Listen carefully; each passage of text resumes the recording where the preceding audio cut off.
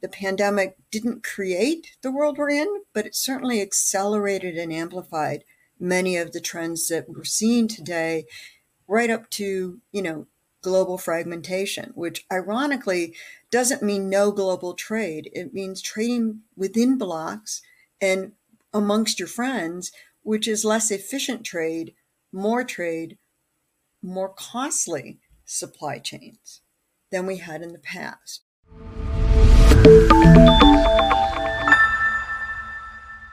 Welcome to Wealthy On. I'm Eric Chemi. Today we are focused all about 2024. What is the outlook? There's a lot of uncertainty going on, and there was a lot of uncertainty a year ago about what 2023 was going to be, and so many people got it wrong. So we're going to figure out why they got it wrong and what we're going to try to do about getting it right coming up here in 2024. My guest today, Diane Swonk. She's the chief economist at KPMG. Diane, thanks so much for joining me here on the show. It's great to be here, Eric. Right into it. Why did economists get the last 12 months so wrong? Everybody thought there was going to be a recession. Everybody was looking at cuts. What happened here? Well, I think a lot of it was the Fed got it wrong. The Fed said we're going to create a recession, and they didn't.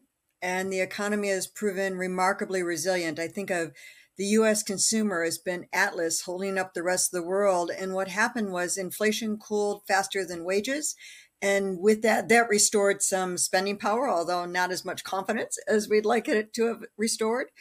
And at the end of the day, consumers also, took advantage of the fact that they could lock into low rates, pay down their debts, and were really much more resilient and resistant to rate hikes than they were in the past. The same thing was true in the corporate sector. We've got corporate interest expense is down near a record low right now.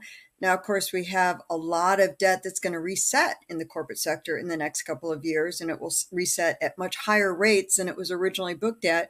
But for the moment, we have been able to weather the storm and sort of been able to take everything the Fed has dealt us and then some and still stay standing. I think it's also important to think about the employment situation. What was supposed to be the Fed's hardest mile, and I'm a marathon runner, so I know, when you get to that point where your mind and body wants to stop, instead of us getting there and it becoming a place where everyone drops out of the race, we saw it become a relay race. It morphed from a marathon into a relay race. And what happened was that we saw sectors that had lagged earlier on in the recovery all of a sudden pick up the baton from the sectors who had drove economic gains for much of the recovery. The professional business services sector, which I happen to be in, over 40% of all employment gains above and beyond February 2020 levels were driven by that sector. But since about May, it's been moving sideways. What we've seen over the summer and what we've seen this year more broadly is that employment gains have gotten much more concentrated in less interest rate sensitive sectors. 3 sectors in particular are sort of dominating employment gains now, and that is healthcare, leisure and hospitality, and government. Largely public schools finally hiring up all those acute shortages that they've had positions open since the beginning of the reopening.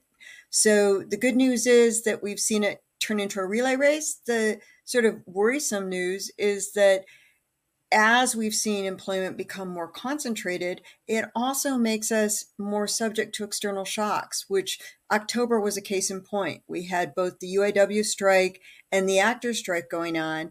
And that's when all of a sudden unemployment popped up to 3.9%. We actually saw the composition of unemployment deteriorate. More people that had affected by work stoppages due to strikes, they're not counted as, if you just are on strike, you're not counted as the unemployed, but also more unemployed people. Then we get around to November, the strikes are resolved, and a lot of those people came back and the unemployment rate came down. So the good news is it all came back and it came down again. The bad news is, when you're relying on only a few sectors driving employment gains, you do there's a fragility in the economy when you do have an external shock. I like what you said. The Fed got it wrong, right? That they were going to create a recession, but it didn't happen. Yeah, we believed them. Yeah. But everyone says, don't fight the Fed. In this case, you could have fought the Fed and won. Yes. And those of my colleagues that did, that are good friends of mine, they were right. And you know what? I was in that room when Jay Powell, it was August 2022. and he gave an 8-minute, 34-second speech that was like a bucket of ice. We are going to cool inflation. This is when inflation was scorchingly hot. We had hit 9% inflation year over year in June of 2022. And the Fed was, all in on we're going to do whatever it takes. And if it means pain, which is Fed speak for if it means an increase in unemployment and even a recession, we'll do it. We'll do whatever it takes to get rid of inflation. The surprising news was that, in fact, the Fed wasn't all that wrong when it said things were transitory. A lot of the inflation we saw was due to supply shocks. And what's hard about the world that we face going forward is that we're in a world that's more fragmented. We're in a world where supply shocks are going to be much more frequent. And I think that's really important to understand because we're not going to go back to where we were. We're in a new world.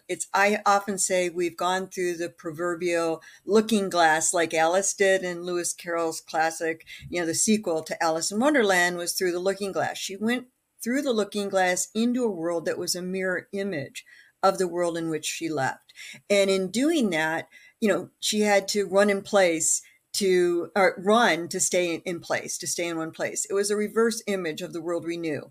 Well, in many ways, the pandemic pushed us through that looking glass, although this isn't a fairy tale. And unlike Alice, we don't get to wake up in our uncle's study with our kittens sort of asleep in our laps.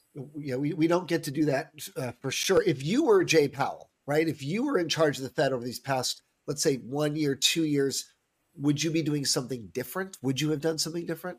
No, I don't think I would have. I mean, I was more worried about inflation not being transitory and that we were going to get some stickiness in inflation and inflation was going to become more of a persistent problem a little prior to the Fed.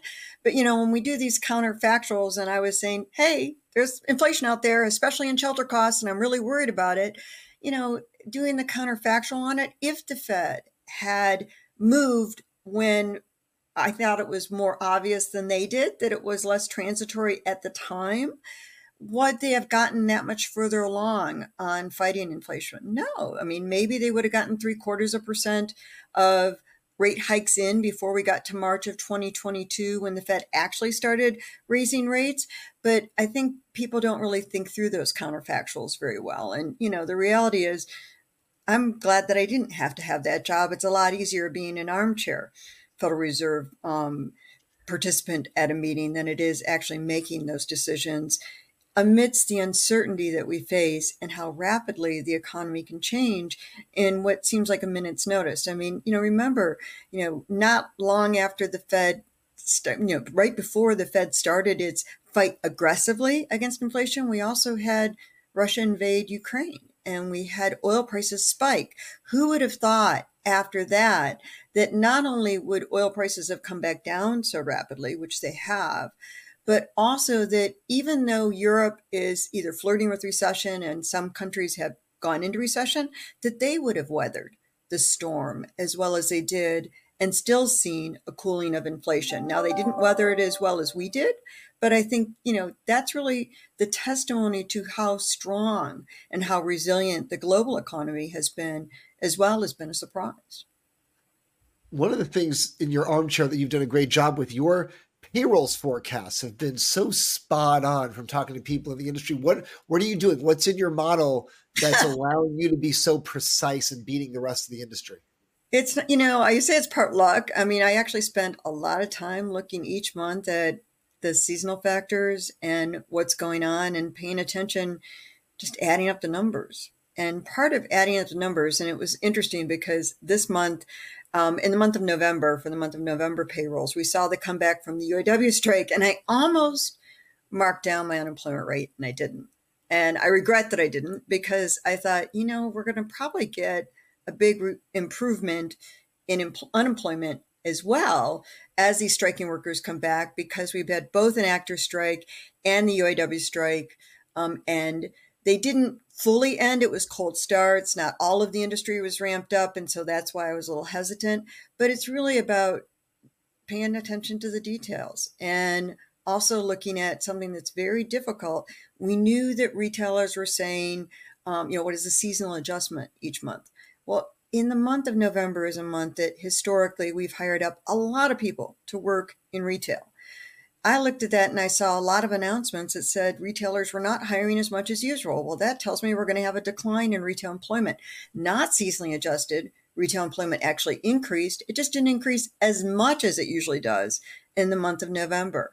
And so knowing those kinds of things and actually just paying attention to the devil in the details really helps. Now, does it always get me right? No, it doesn't. And there's things I regret that, I had an instinct to want to reduce the unemployment rate for the month, and I didn't because I was worried that, participation wouldn't come back. Well, sure enough, it did. And so we had, an improvement in the unemployment rate in the month of November for all the right reasons. More people threw their hat in the ring looking for a job, and the ranks of the unemployed fell because people got called back after work stoppages. And so that was all good news. And I didn't put that part of it in, even though that's something I was thinking about a lot. But it's not that, I wish there was a magic way to get these numbers every year, every month. There isn't. I mean, you're guessing a survey. It's a net of a net number. It is, the net number of new jobs and new people on payrolls that we create every month. To me, the more interesting stuff is when the data actually comes out is looking at what has changed. What's really interesting to me is multiple job holders. You sort of like a lot of people instinctively think, well, when you have a lot of multiple job holders, that's a bad thing because it means people can't make ends meet. And I understand that. I really get it. What's interesting is in the 2000s, not in the 1990s, but in the 2000s, we saw multiple job holders would pick up as an expansion got longer and as the unemployment rate fell.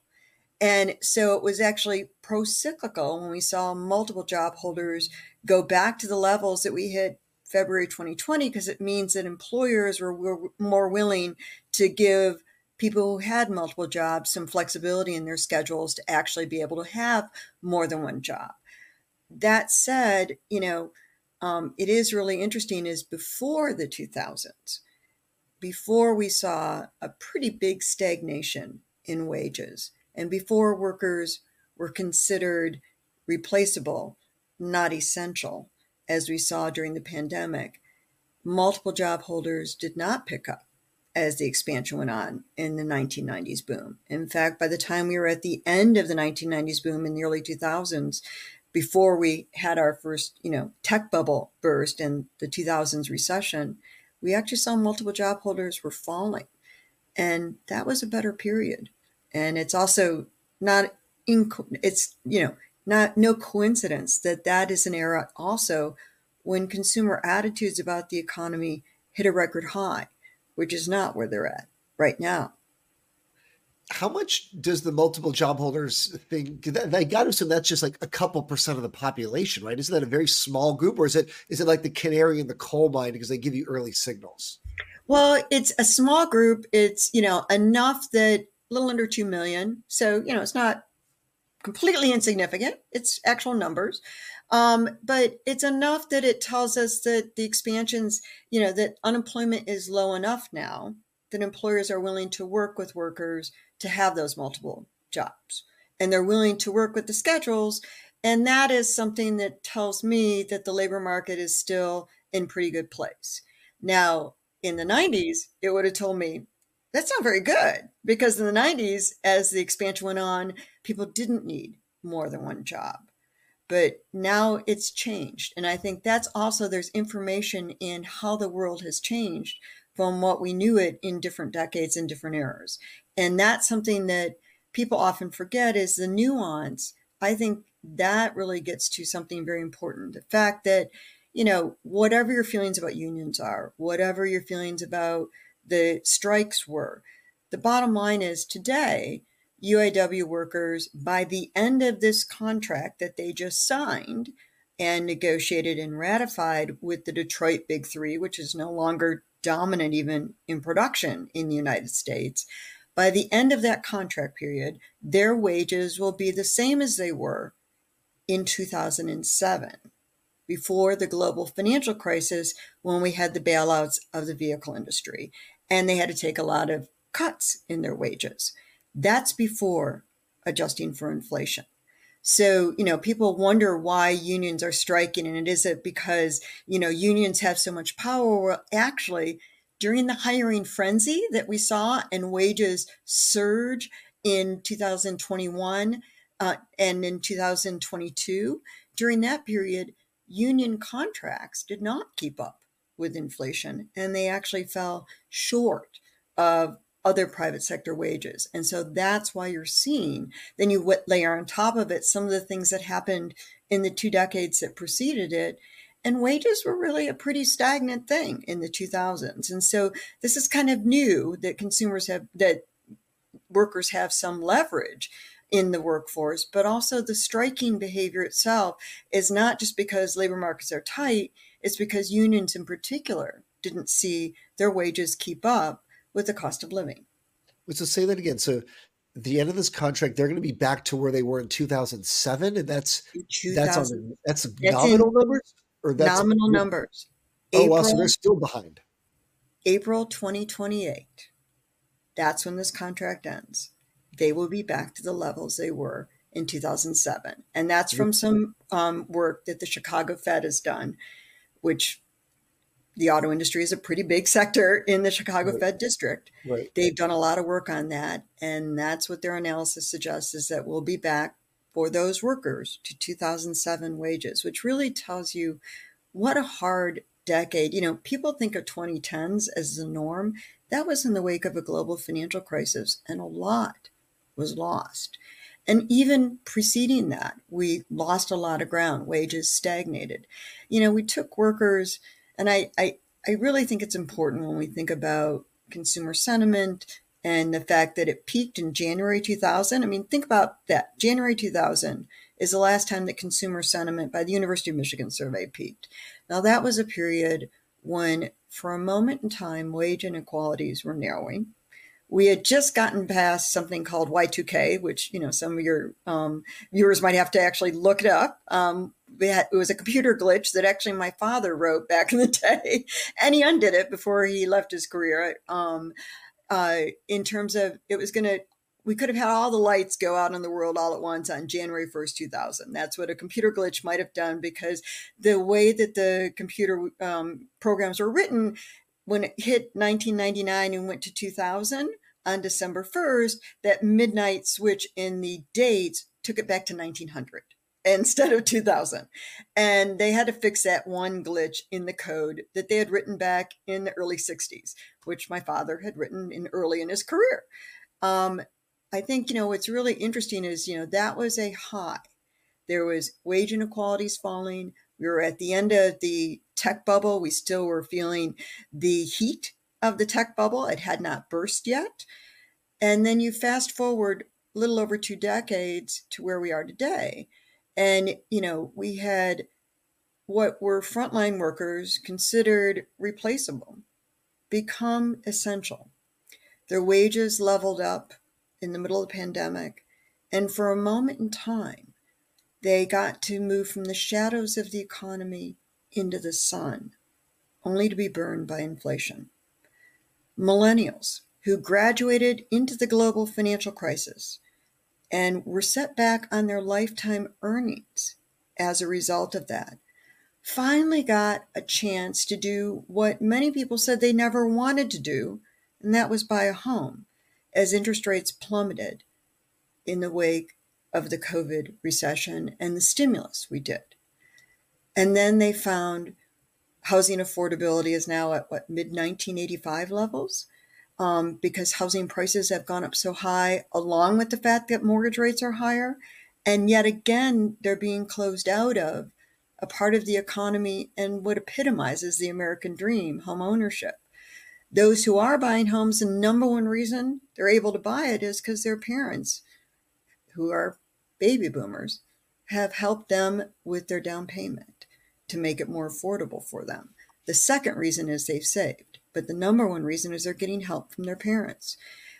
That is, really an understandable reason why people may not be as happy about the economy today, in addition to the fact that we had a period of inflation where we've only had, 5 out of the last 7 months or so where inflation was outpacing wages.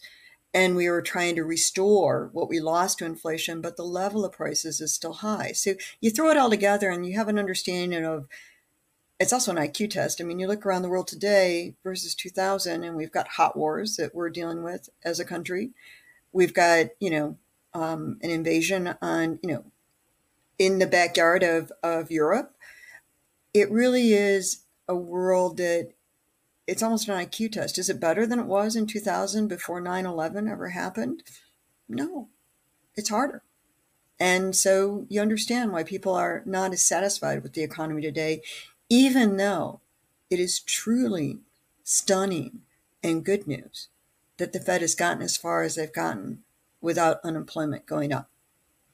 But does it now unwind itself here in 2024? Your outlook, the first thing you say is a rocky road. That doesn't sound all that promising. Well, soft landings are not no landings. And I think that's one of the things that people forget is, what we're looking at is for the economy to slow below the economy's potential to grow, which is a fancy way of saying the unemployment rate's going to creep higher. Not enough to call it a full-blown recession, but you're talking about a period in time where interest rates are going to come down, but not as rapidly as they went up. And we're not going back to the free money we had of the past. And in that transition, although we've got this relay race going, and there's a probability that we actually get there faster and without a landing at all. But when you land, there's turbulence. And that's, what we're going through, we're expecting to go through in 2024. That's still a great outcome compared to a recession, but it's not easy. And we've already seen that it's not without pain. We've got the most interest rate sensitive sectors, the parts of the economy that were just booming, even down to trucking and warehousing at the onset of reopening, that are now being set back. And I think that's important to remember is that, even though the economy on net adds up, the aggregates look good, the devil is in the details. And the details are that it's more concentrated. The gains we're seeing are more concentrated, which make it more fragile to external shocks. And we're in a world where external shocks seem to be the norm rather than, the anomaly. The pandemic didn't create the world we're in, but it certainly accelerated and amplified many of the trends that we're seeing today, right up to, global fragmentation, which ironically doesn't mean no global trade. It means trading within blocks and amongst your friends, which is less efficient trade, more costly supply chains than we had in the past, because no longer are people arbitraging just the cheapest producer. They're also looking at everything from, are we going to be able to always get from that producer? Is there a political risk? Is there a geopolitical risk?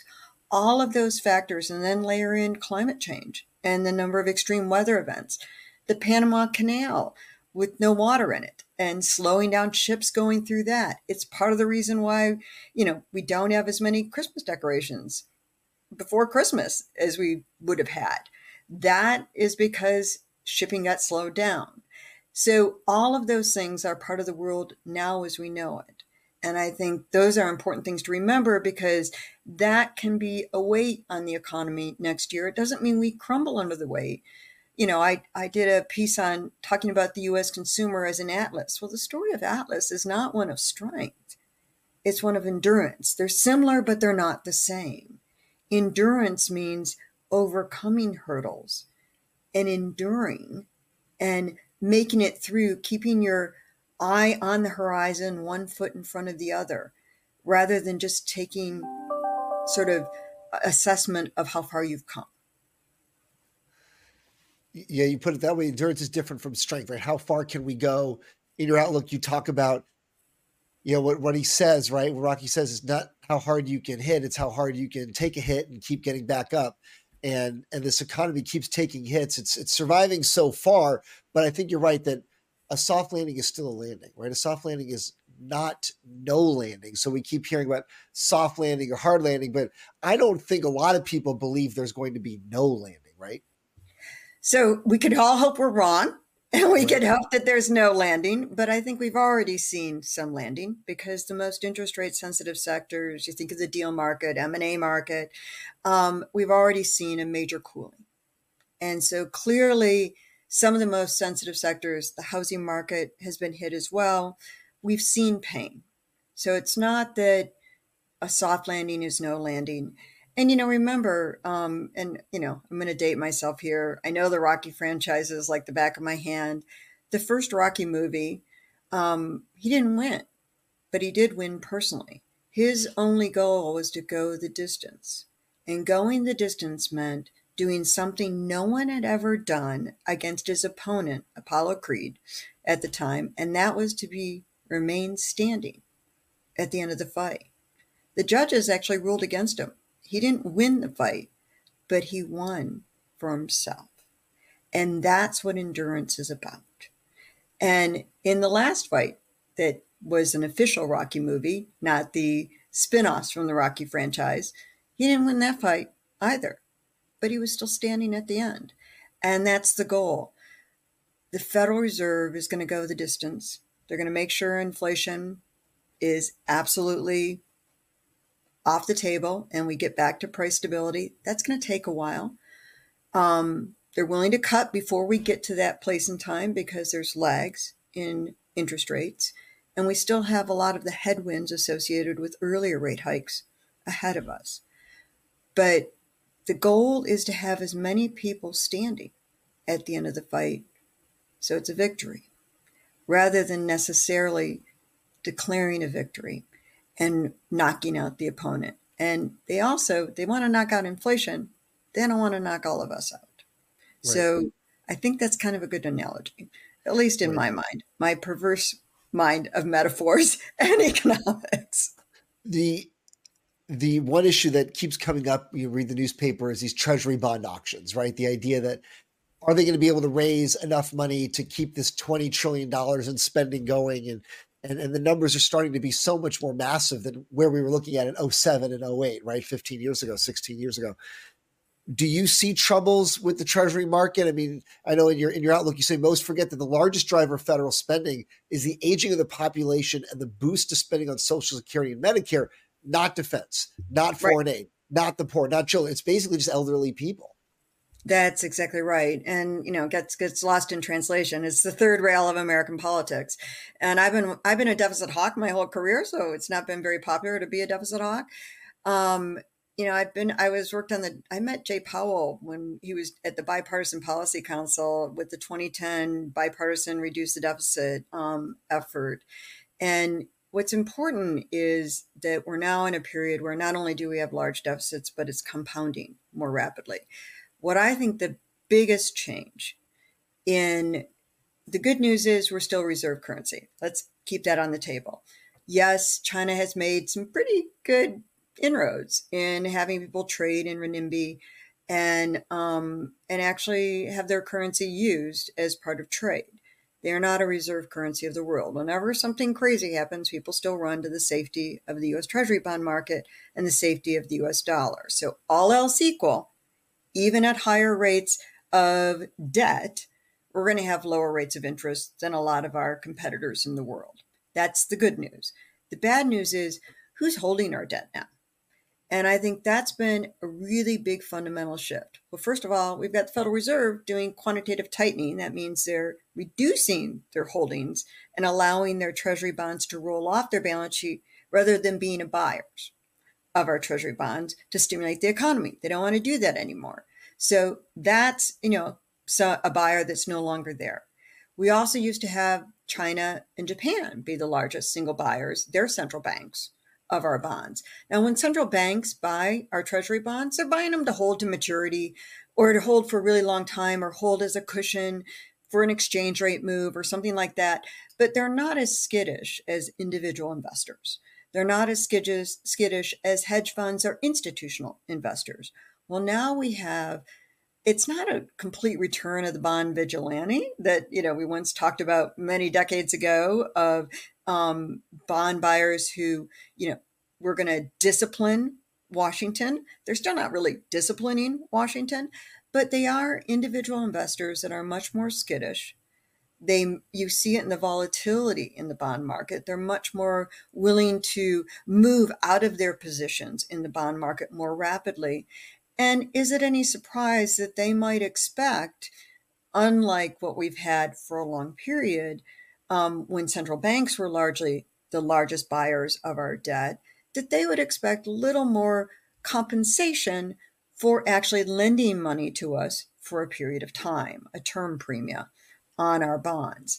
And that seems reasonable. And all else equal, even though we're the reserve currency and we get more of a free ride by running large deficits than others, it does seem also reasonable that we're going to have a little more skittish demand for treasury bonds, and that, some of the ugly politics that we see dividing us will play a larger role in the bond market, particularly given how much debt we have to issue and how much debt we have to sustain, and that more of our revenues, our tax revenues, are going to just servicing the debt rather than even the expenditures. We really had almost a decade of, frankly, the rest of the world paying us to borrow. That I don't think is going to be the case going forward. And given that you also have higher rates compounding faster on a larger amount of debt and the debt service burden out there, that's just a more tenuous situation. Is it something that all of a sudden we can't sustain our debt? Not likely, unless we do something really stupid like defaulting on our debt on purpose. But the bottom line is, we're going into a world that looks like it's going to be more punctuated by these kinds of shocks. And all else equal, we're leaving the era of free money that was because we had destroyed so much and had to heal from it. In part, it's because we're a healthier economy, but it's also because the 2010s were not the norm. We're going more towards a norm in terms of people expecting some compensation if they're going to lend us money. Do you feel like you've lost the cause being a deficit hawk, right? That it's like they don't care. Bipartisan agreement that we're just going to keep spending and spending and spending. And the idea that we'd be at $20 trillion right now it was unfathomable not that long ago. And it's never going to come back down. And you just wonder, when you think about kids and grandkids, like, how big can it get to? 100 trillion, right? Like, where does it end? It's really hard. I understood why, after the global financial crisis, we really did have a situation that was, you could actually spend money. We were being paid to spend money. And in that period, even though I still was worried about the debt and deficits, I understood the need that we didn't fully commit to fill the hole that was left in the economy after the 2008-2009 financial crisis. And it was unfortunate we didn't do that, because it caused a lot of people a lot of pain, and I think added to a lot of the divisions that we're seeing today in our politics, because of how many people felt like they lost ground during that period of time. That said, do I have a lot of hope about, the ability to get in a room and have people talk to each other from two different sides of a party? No, unfortunately, I don't. In fact, I've been in those rooms, and I've been in them recently. And every year there's, things like the Center for a Responsible Budget has a get together, and it's bipartisan, and they bring all the people at a VIP dinner. They got to reinstate them this year. And, they have this big celebration to try to talk about the importance of thinking about fiscal sustainability in the United States. And they try to bring as many people as they can from across the aisle to talk with each other. And I think this year was probably the smallest VIP dinner I've ever been to. Because people don't want to come? Because people have just given up that there's going to be progress? Exactly. And there's so few people. I mean, the people that show up from Congress are people from extremes in their parties. One will say, I'm a progressive Democrat, and I believe, and I'm willing to work across the aisle with my friend over there who stands up and says, I'm a conservative Republican, and I want to work with my friend over there, and we're going to talk to each other. The number of people who are willing to be in a room with each other, let alone do that at all, has gone down quite dramatically. And it really is something that's a sad commentary on where we're at. But these have real world implications, right? Because all of a sudden they can't figure this out. They're not going to be able to keep auctioning these treasury bonds forever and ever. They're not going to be able to have the same reserve currency status to monopolize that status in the world. Like, do you have real concerns over the next decades to come?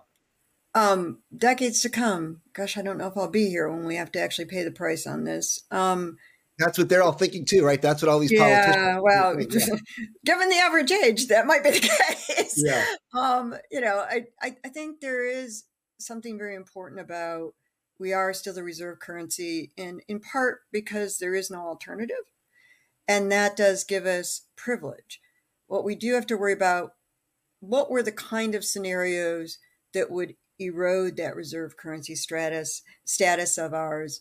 And, we started to do some of them. And there's chinks in our armor, but the armor still holds. So that's what I'm hopeful about, is the armor still holds.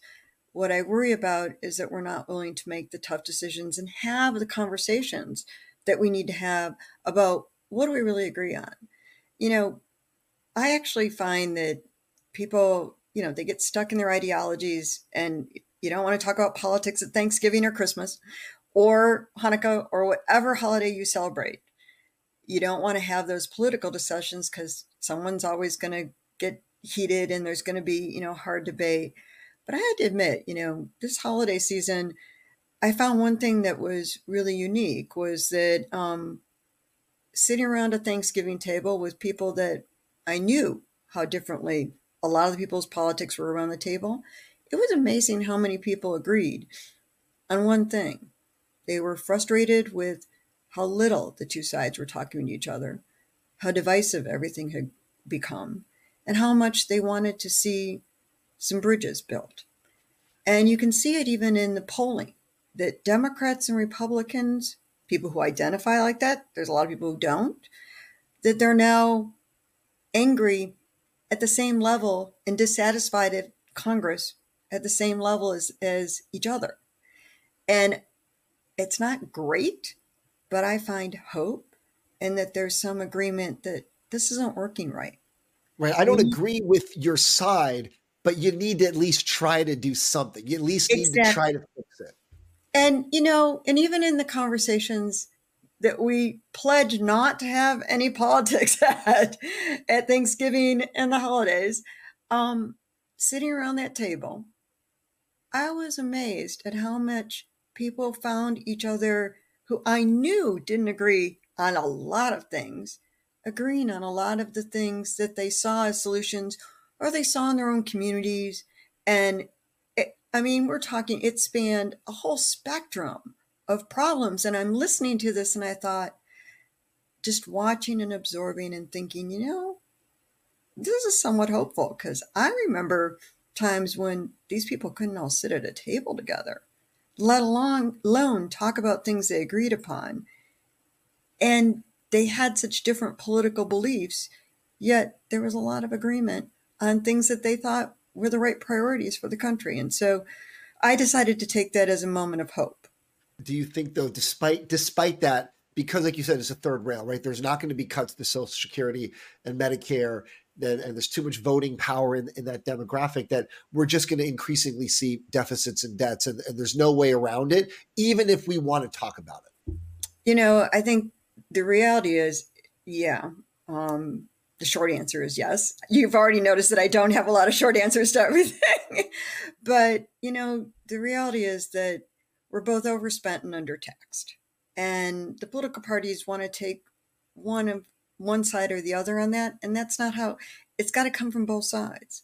We've got to raise revenues and we've got to slow down our spending. And that means making some tough decisions. The fact that in the 2010 Reduce the Deficit Act, where I was working on that 28-year-olds with a 40-year lead time, there was pushback from retirees that those 28-year-olds in 40 years would have to work until 68 instead of 65 to get Social Security. When those 28-year-olds didn't think they were ever going to get Social Security anyways, that's kind of crazy. And, the fact that we're now, people can have some bit of a conversation, but it does require understanding, we've made a commitment to a whole generation of people that are retiring now. And we want to withhold those commitments to the extent we can. But at the same time, to do that, we either have to raise revenues or means test some of what we give people who receive those benefits. And those are no easy thing to do. But, if you hit it from both sides, it's not that long ago we actually did have a surplus for a period of time. It can be done. Briefly. Well, the minute we got it, everyone said, "Oh, well, we can spend money again." So forget that. It's the reality of politics. And but at the end of the day, that we spend $6 on every person that's aging in this country versus $1 at the federal level on children.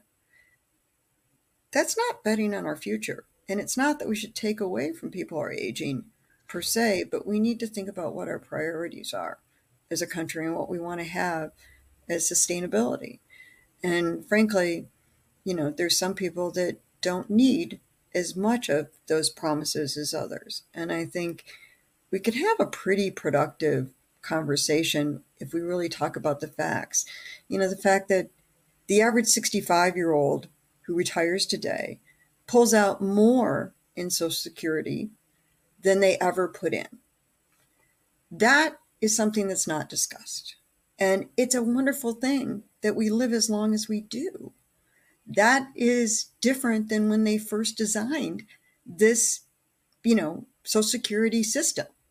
The system you work till 65 and you live till 70. It's just a couple of years, basically. It was less than that. I mean, it was like 95% of all people over 65 were dead. And, we instated this in the Great Depression. I mean, and it was meant so that people that were aging did not age in poverty.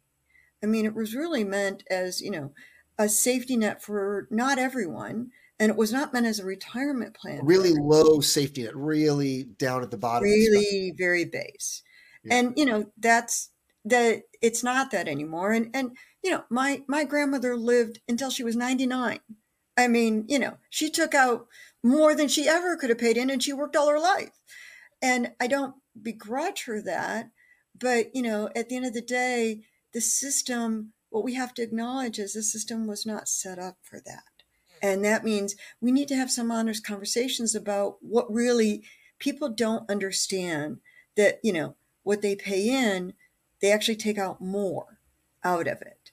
People don't understand that. People don't understand that the people who are paying in today are paying for those who are on Social Security today. It's not what you paid in and that it somehow collected interest somewhere.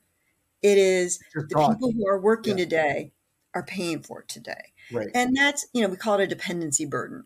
And, again, you look at millennials who are among the most dissatisfied with the economy. Well, they're looking at that too and saying, we're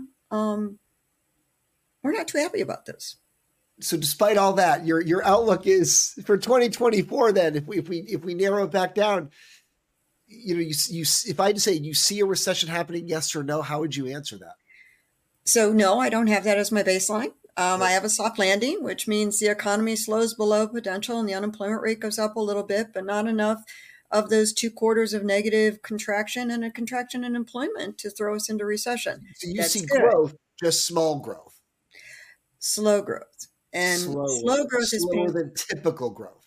Yeah, when it's below potential, unemployment goes up. And, that is painful. That means some sectors are having to give up more. We're talking about growth around 1.3% fourth quarter to fourth quarter after over 2.5%. That's a big change in momentum from 2023 to 2024. And, stalling out, remember, people want to keep moving forward. And this is the part where I go back to where I started in the, analogy to Rocky. It's not how hard you can hit in life.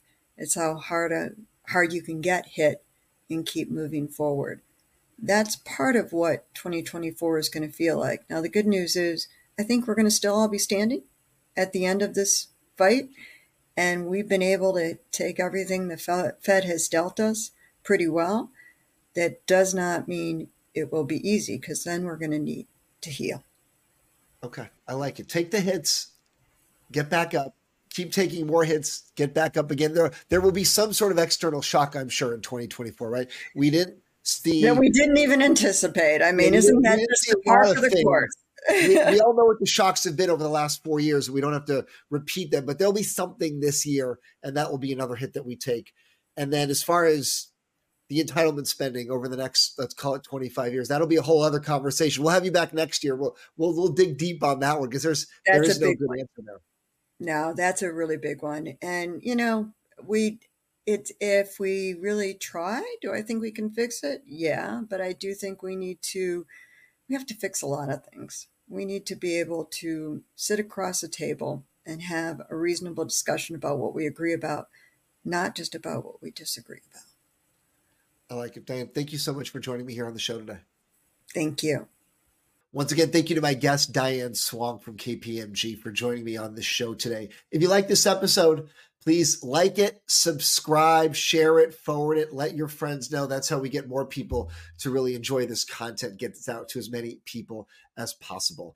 And look, if you're thinking about your own finances, your family's finances, everything you heard today, and you think you need to get some help, you can go to wealthyon.com. There's a short form there, very short form.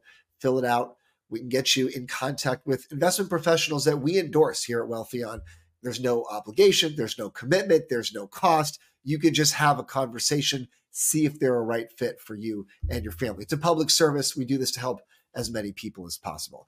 And as a reminder, last reminder here, check out the show with Anthony Scaramucci every Friday live at 11 a.m. Eastern. Speak Up with Anthony Scaramucci. That's the name. If you want to submit your questions, that's wealthion.com/Ask Anthony. Get your questions in. He'll answer it during the live show Fridays at 11. Thanks again for watching this episode of Wealthion with Diane Swonk and me. We'll see you next time.